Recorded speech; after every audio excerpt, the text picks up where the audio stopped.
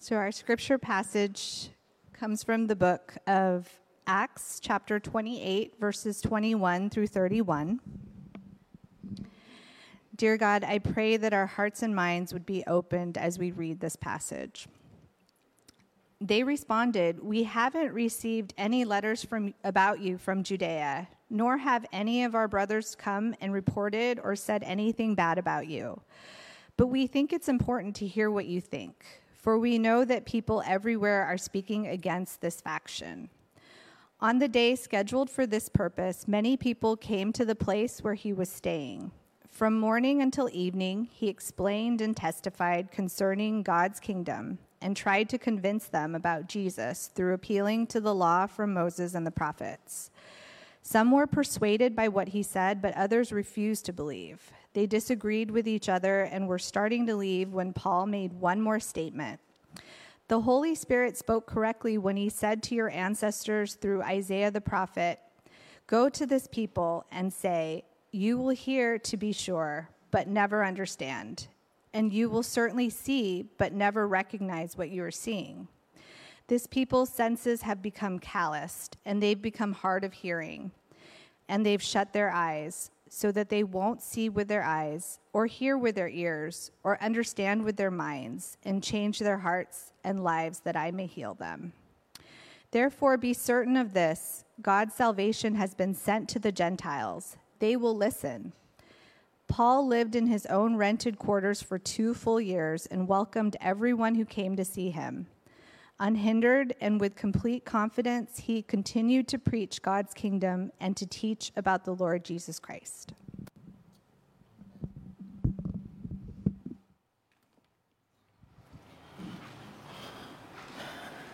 God is good all the time. That's not going to work that way. Slide.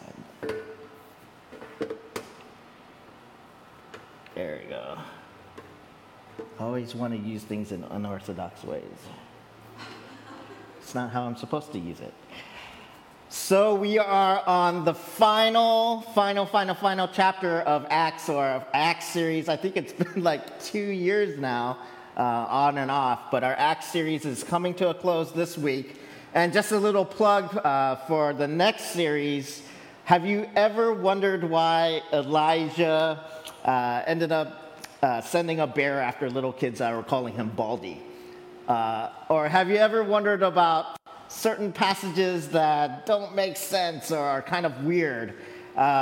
We are going to hit a series about odd passages in Scripture. It's summer, so, you can do whatever you want in the summer, right? So all those awkward, odd passages where you're like, why is this in the Bible? Why is this in the Bible? We're going to hit those, and I hope, I don't know if I'll have answers to your questions about those passages, but we'll take a look at them nonetheless.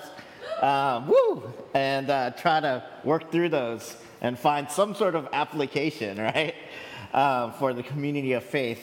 But we're in Acts 28, and it's been a good road, the Spirit-infused multi-ethnic church.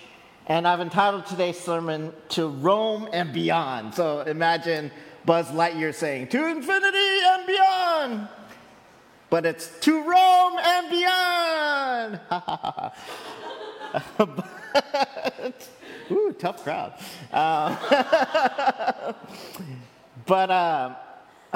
Hospitality.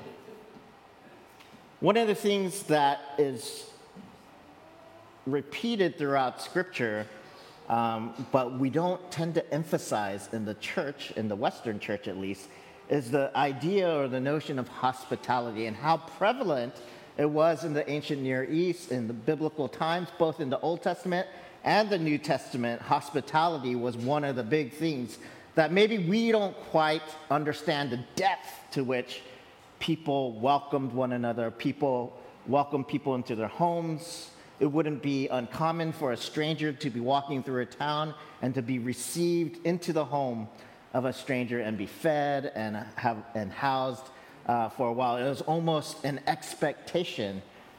And a lot of times in the Old Testament, when God is chastising his people or kind of speaking judgment on a people, one of the things that's brought up is you have not been hospitable, either to the foreigner, the widow, the orphan, or just hospitable to other nations. And so that's a big theme. And also in the New Testament and the Gospels, the disciples, Jesus and the disciples were constantly dependent on the hospitality of the believer, the community, a larger community of faith to stay and hang out in. There were plenty of people who housed the disciples many times on the journey.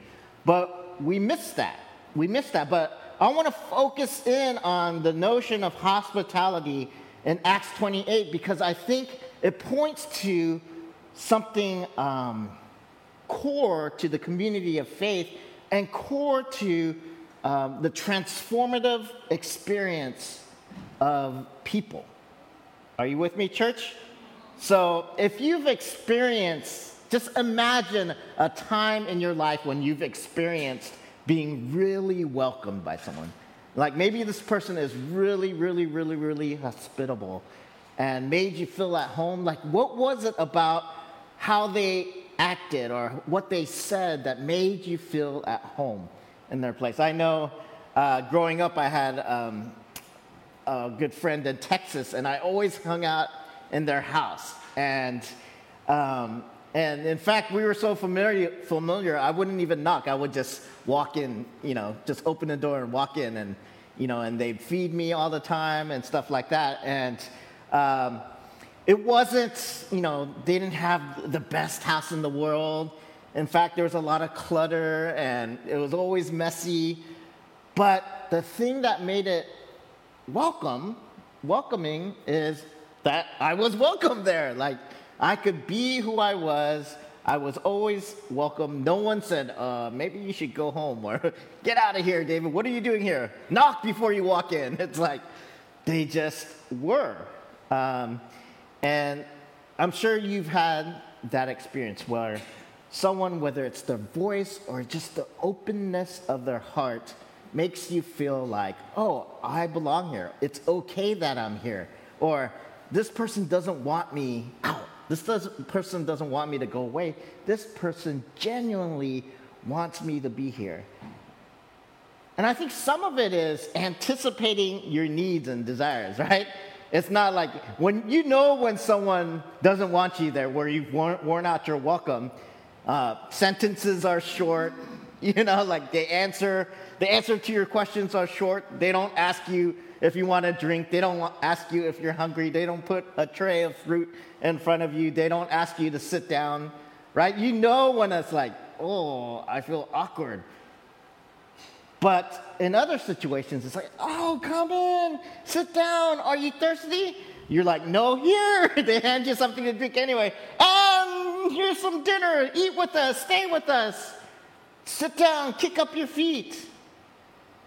And I know when I'm not being hospitable, I can even be welcoming, having guests in my home, but I'm so worried about our image, what our house looks like, or, what the food is like, or is our house too cluttered for them, that I'm busy cleaning, and while the people are there, I'm too nervous and too, busybody.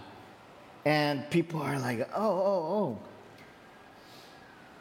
But when I'm just relaxed and like, whatever, here's my house, there's a diaper laying there. Okay, we don't have diapers and our kids are grown out of diapers, but you know what I'm saying? This is who we are, and you're welcome to our space. And we're honest. We're putting it all out there for you.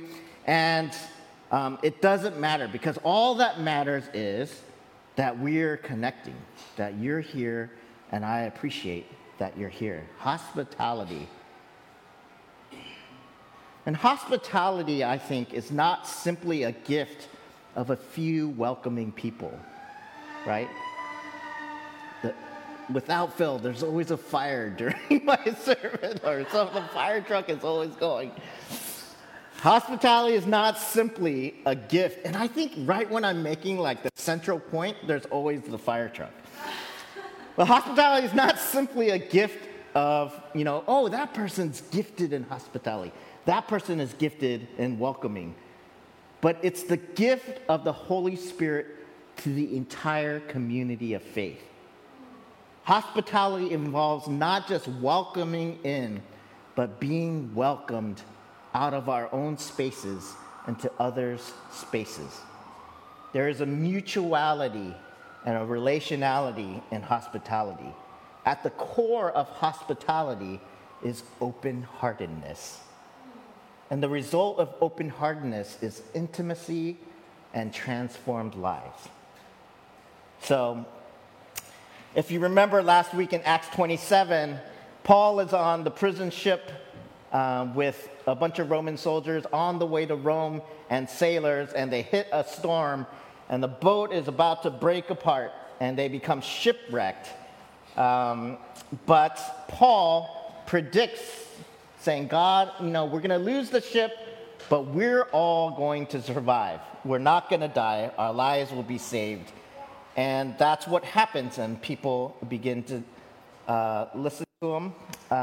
And finally, at the top of verse 28, we learn that they reached the land safely, and on an island called Malta. And in verse 2 in chapter 28, I'm going to hit all of chapter 28, even though we read from 31 to 41. The islanders showed us extraordinary kindness. And this word kindness in Greek is the same word with which the Roman commander on the ship treats Paul with kindness. Kindness and hospitality. Because it was rainy and cold, here we go, it's rainy and cold, so they're like, come, we'll build you a fire. These are strangers, there's shipwrecked sailors. They built a fire and welcomed all of us. Paul gathered a bunch of dry sticks. That's another side note. Paul is a servant. Of course, he's a prisoner on the ship, but we see that he gathers a bunch of sticks. He's like, clearly, something that will make community or make this moment is a fire. So I'm going to do my part. I'm going to go and grab some dry sticks and put it on the fire. And then we learn that as he was gathering sticks, a poisonous snake, driven out by the heat, latched onto his hand. So he's not only did he become shipwrecked and he's a prisoner in chains, he gets bitten by a snake when he's trying to help out with gathering wood. And when the islanders saw the snake hanging from his hand, they said to each other, this man must be a criminal, a murderer. He was rescued from the sea, but the goddess of justice hasn't let him live. So clearly we know that the islanders of Malta are not Christians, are not God-fearers, but pagan believers, because they mention the goddess of justice, and they have their superstition, right? He was bit by a poisonous snake, so surely something's wrong with him. Surely he escaped death, but justice is after him. But Paul just shakes the snake off his hand into the fire and suffered no harm. When they expected, his hand to swell up and him to die of fever and suddenly drop dead, he doesn't. He ends up living and nothing unusual at all happens to him. And it says they changed their minds and began to claim that he was a god. Next, we learn that one of the island's most prominent people owned a large estate, a bunch of land. And once again, verse 7, he welcomed us warmly into his home as his guests for 3 days. Publius' father was bedridden, sick with fever and dysentery. Paul went to see him and prayed. He placed his hand on and healed him. Once this happened, the rest of the sick on the island came to him and were healed. They honored us in many ways. When we were getting ready to sail again, they supplied us with what we needed. So if you see what's happening here, there's a relationship, a deep relationship, and a bond and a friendship being built here out of the hospitality of the people on the island and also Paul's hospitality. Paul is both receiving their hospitality, but he's also serving, he's healing, right? And then they honored us in many ways by giving us the supplies that we needed. And so, even though in many other parts in Acts we see, sometimes we emphasize Peter's sermons and Paul's sermons and speeches where he declares the gospel, he proclaims the gospel, and we break it down. Here's Jesus Christ, the resurrection, repentance for sin, and new life in Jesus Christ. Here we don't see explicitly Paul declaring anything. He's not declaring specifically the gospel of Jesus Christ and faith in the resurrection of Christ and new life in him, but it's through the actions and interactions of the men on the ship and along with Paul receiving the hospitality of the people on the island and also giving Paul healing in the name of God, in the name of Jesus and the power of the Holy Spirit, healing Publius, but also everyone who started to come. We see that around this community of hospitality and openness, the Holy Spirit is allowed to move and to transform and do powerful things. A community of faith is being built in this place. Do you see this? And it's all by not explicit words, but implicit actions, right? Of giving and receiving and giving, receiving and giving, the mutuality. And once again, hospitality involves an open-heartedness, right? An open-heartedness to be, hey, come into my space, come into who I am, come closer into my home as a part of my family, enter in. And also on the receiving end, I'm going to come as I am into your space, come out of my space and receive hospitality. Both those things require a vulnerability and an open-heartedness in order for those things to happen. Mutuality and relationship happens more deeply in the spaces of open-heartedness. Are you with me, church? If you remember when Jesus was sending out his disciples to the towns to speak of the good news, he sends them out 2 by 2. And what does he say? He says, take nothing with you, just your staff and your cloak and a little bit of money, and go to these towns and rely on what? The hospitality of the people in the town, right? Go and rely on them and stay in one house and preach to them and heal them and do all these miracles. And they were able to do many miracles. The disciples came and told so many stories. Wow, we were able to cast out demons. Wow, we were able to heal people just like you. But in some places, we couldn't because people didn't receive us. They weren't hospitable. And what did Jesus say? In those places, just leave and kick the sand off your sandals and say, whatever. So in Jesus' own kind of sending out of his disciples, he recognizes that connection between open-heartedness and hospitality and openness to the gospel, openness to good news, and openness to receiving the power, the transformative power, healing power of the Holy Spirit. Do you see that, church? And that's what's happening here. The people of Malta, though pagan, though believing in many gods, actually experienced the healing power of God. Yes.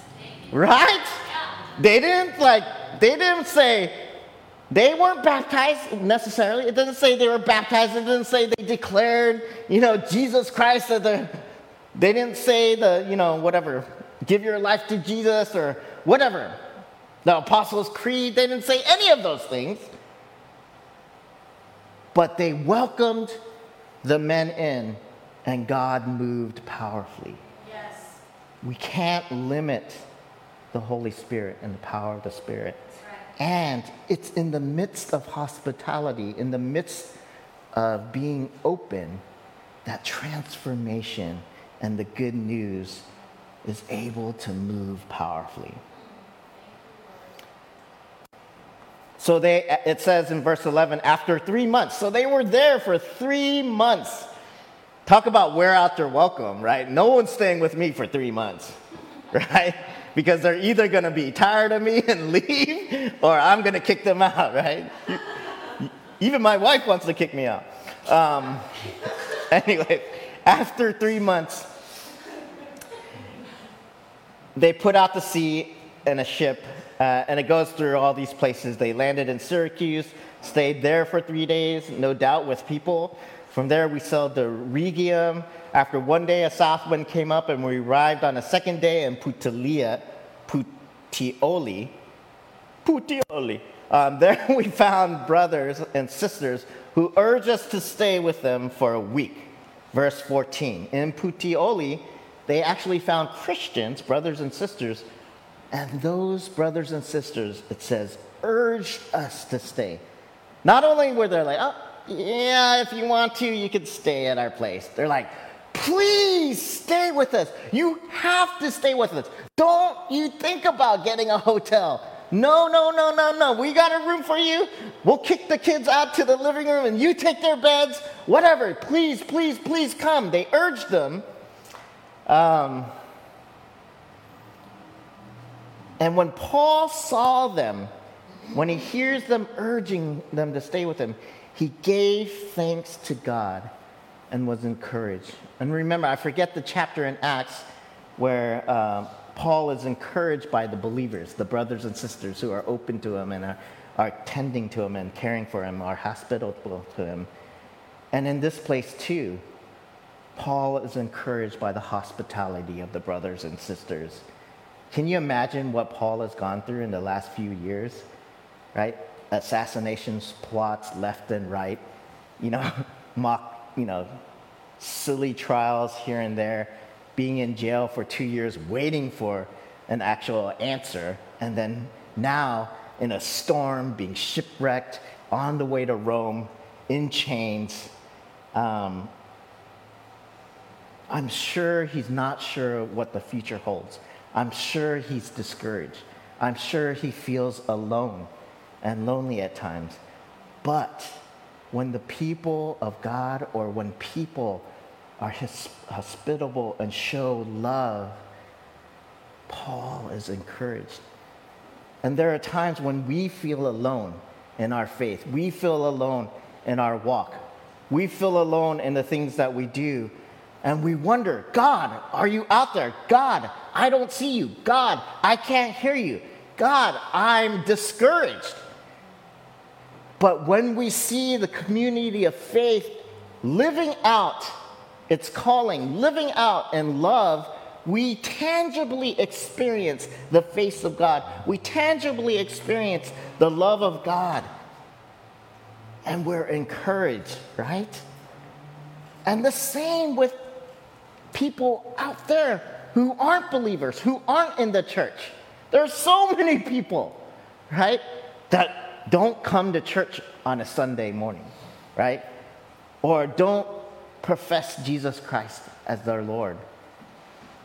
But when we tangibly show and demonstrate hospitality and care and openness, it encourages people, right? How can you be discouraged when someone's loving on you and serving you, right? And coming open-hearted before you. It's like being grumpy at a cute baby gurgling, right?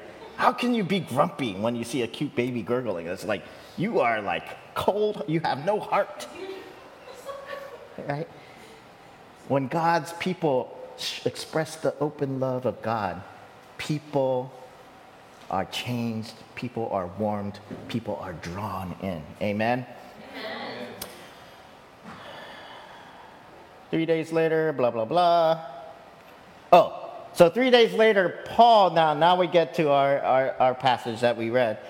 Paul ends up calling, he's in Rome, or coming, when he enters Rome, he calls the Jewish leaders together. So these are Jewish people, part of the diaspora in Rome, So people who are Jewish, who have kept to the traditions and the ways and the religion and the faith in Yahweh, have not kind of sold out their identity to become Roman citizens or kind of become enculturated, assimilated into Rome. But these are Jewish people in the diaspora who are in the heart of the empire, right? They're in the very heart of the empire. And he calls them together because he wants to tell them about Jesus Christ. He wants to say, hey, I'm not kicking the baby out with the bathwater. I'm not getting rid of our customs, our traditions, our faith. I'm not getting rid of the law and the prophets.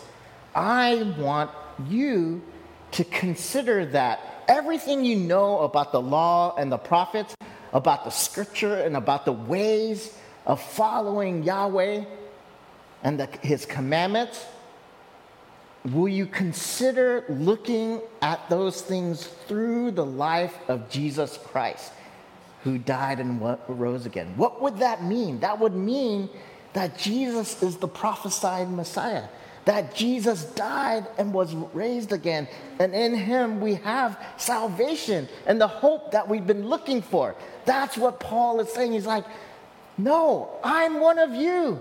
Yes, I'm not like this separate thing, but look at it, Jesus, right? Look at it through the life of Jesus. And the Jews started to argue with one another. And it ends up saying some were open and received and believed, and some refused to believe what he said. They refused to believe what he said. Actually, do I have a slide next to us?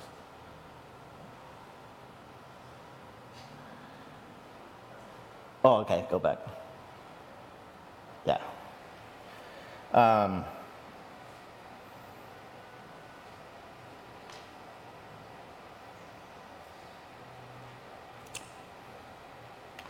So some are hard-hearted and some receive. And so Paul quotes Isaiah, the prophet Isaiah, and says this: "Don't be as your ancestors. This people's senses have become calloused, and they've become hard of hearing, and they shut their eyes so that they won't see with their eyes or hear with their ears or understand with their minds and change their hearts and lives that I might heal them." Notice in that quote from Isaiah, the word callous. Like their hearts have become calloused and they've become hard of hearing so that they won't see with their eyes and understand with their minds and change their hearts, right? So callousness is set against openness and vulnerability, right? When we are calloused in our heart, we cannot see, we cannot hear, we refuse to see, we refuse to hear, so we don't change, right? But when our hearts our hearts are open and tender and receptive, right? We see, we hear, we receive, and we change, right? And so this theme, again, of open-heartedness and hospitality. Will you receive the Word of God into your life? Will you receive people into your life? Will you receive relationship and love into your life? And then in turn, will you give of who you are to other people in mutuality? Will you open your heart to Jesus, who wants to speak into your life and love you and speak into the dark places that need healing, who wants to heal you, right? And we see in this passage, people are healed, right? And this is what Paul is saying. The Holy Spirit, it says, the Holy Spirit spoke correctly when he said to your ancestors through the prophet Isaiah, right? Open your heart, don't be callous. Open your heart, don't be calloused. Man, we've been in the pandemic, right? We've been in the quarantine life. And I think some of our hospitality muscles have become atrophied, right? Our relational muscles have become atrophied. I've been trying to socialize through I try to hang out with people outside of the church, and I do it through sports and Ultimate. And there's this community of Ultimate in Seattle, and I like to play. But I've been so into myself and at home on my computer during COVID time, because I think that's my natural mode. I'm actually, you may think I'm an extrovert, but I'm an intense introvert. I like to be on my own and I'm energized, right? Just being quiet.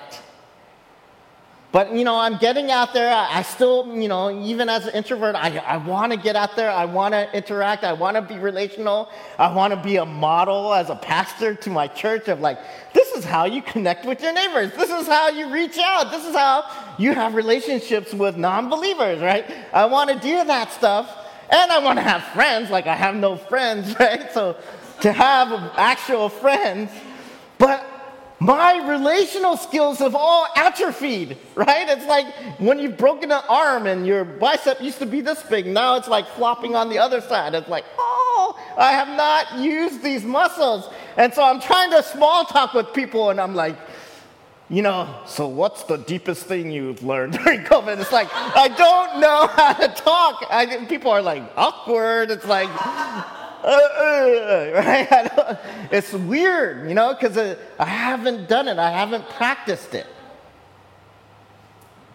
And I'm sure as we begin to go out more, we're like hibernating bears who've been in the caves all winter, and we're stepping out in the sunshine, and the light is so bright. We're I call my son a vampire because he's oh, the sunshine! And he runs back inside. It's too bright. It's too bright. It's our skin has become translucent because we've been inside so much. It's we're actually going outside. Where was I?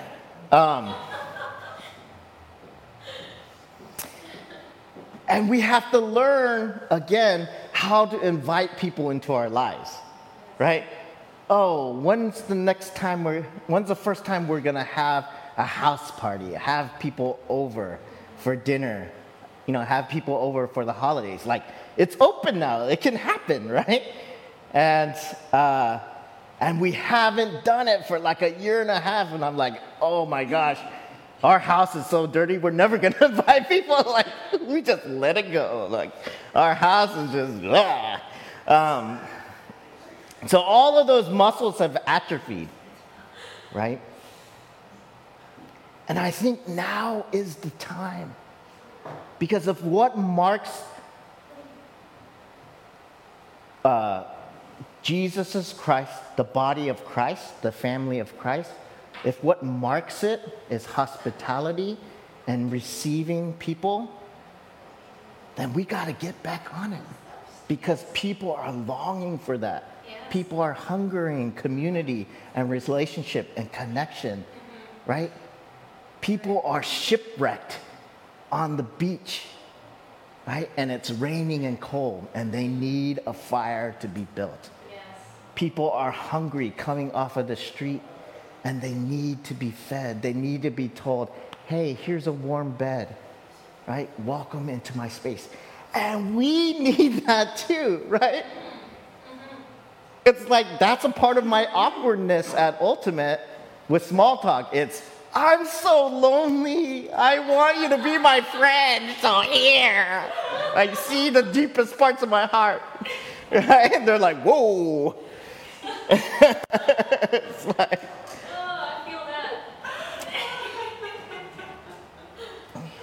Amen. Hospitality of the community of Christians was a gift to Paul. It encouraged him in a time when his future was in doubt. But in this hospitality, he tangibly experiences the love of God and is lifted from despair and weariness. As the body of Christ, our hospitality allows others to experience tangibly the love of Christ. And post-pandemic, we got to strengthen those muscles. We got to go work out. There's no easier way, right? It's just like getting into shape. You got to just start exercising again. It's like, it's painful. It's hard. You just got to do it because you haven't been doing it. And as we're opening up in so many more ways than one.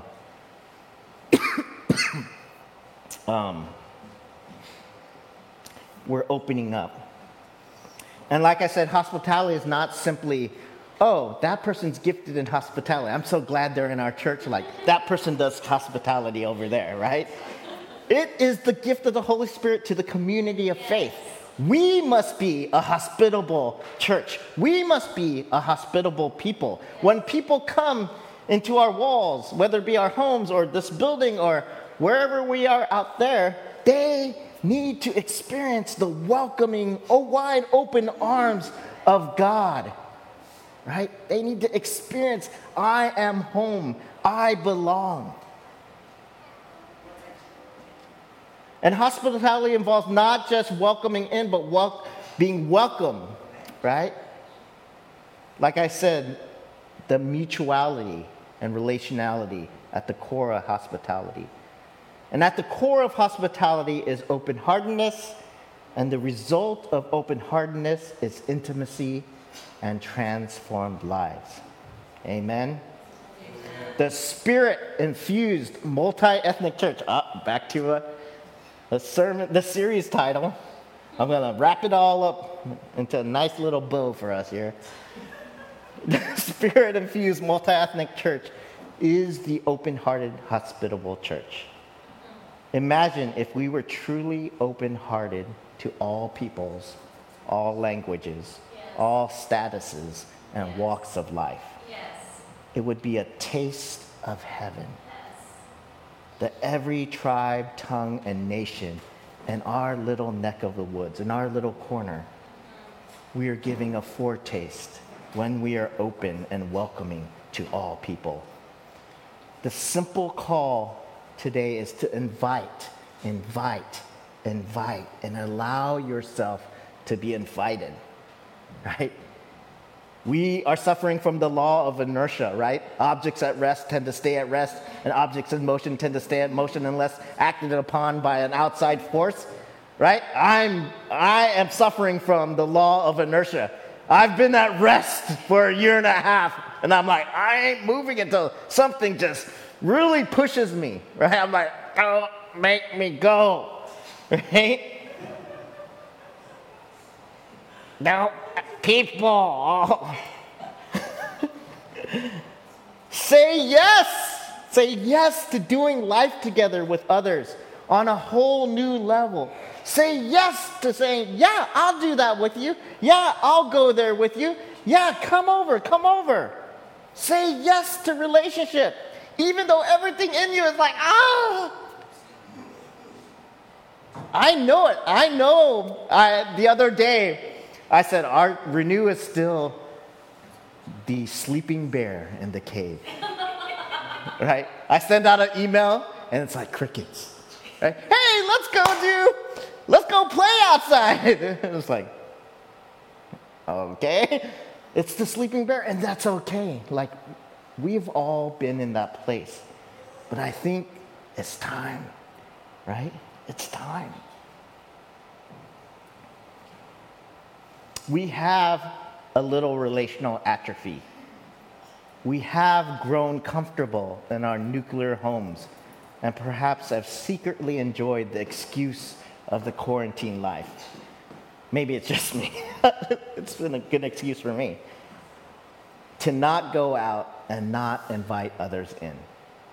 We need to work out those servant muscles. We need to work out those invitational muscles. We need to work out those welcoming muscles. As we open the doors of our home, our church, our lives, we open the doors of our own hearts to the possibilities of the kingdom of God. And we open the hearts of others' hearts to Jesus Christ. Let's pray. God, thank you for your word. Thank you for the book of Acts, for Luke, and for your Holy Spirit and the church the example and model of the early church and the faithfulness of the apostles and all the disciples and all the men and women who are a part of your gospel, going from Jerusalem to Rome. And then just Acts 28 just ending just like that. Like Paul saying that they're going to listen, right? And then Paul just welcoming, the last couple of verses, Paul just welcoming whoever came to his home. Whoever came, Paul welcomed. Let it be so in our lives as well. May we welcome other people into our lives and risk the interruption in order that our hearts may be made bigger and others' hearts may be made fuller as well. In Jesus' name, amen.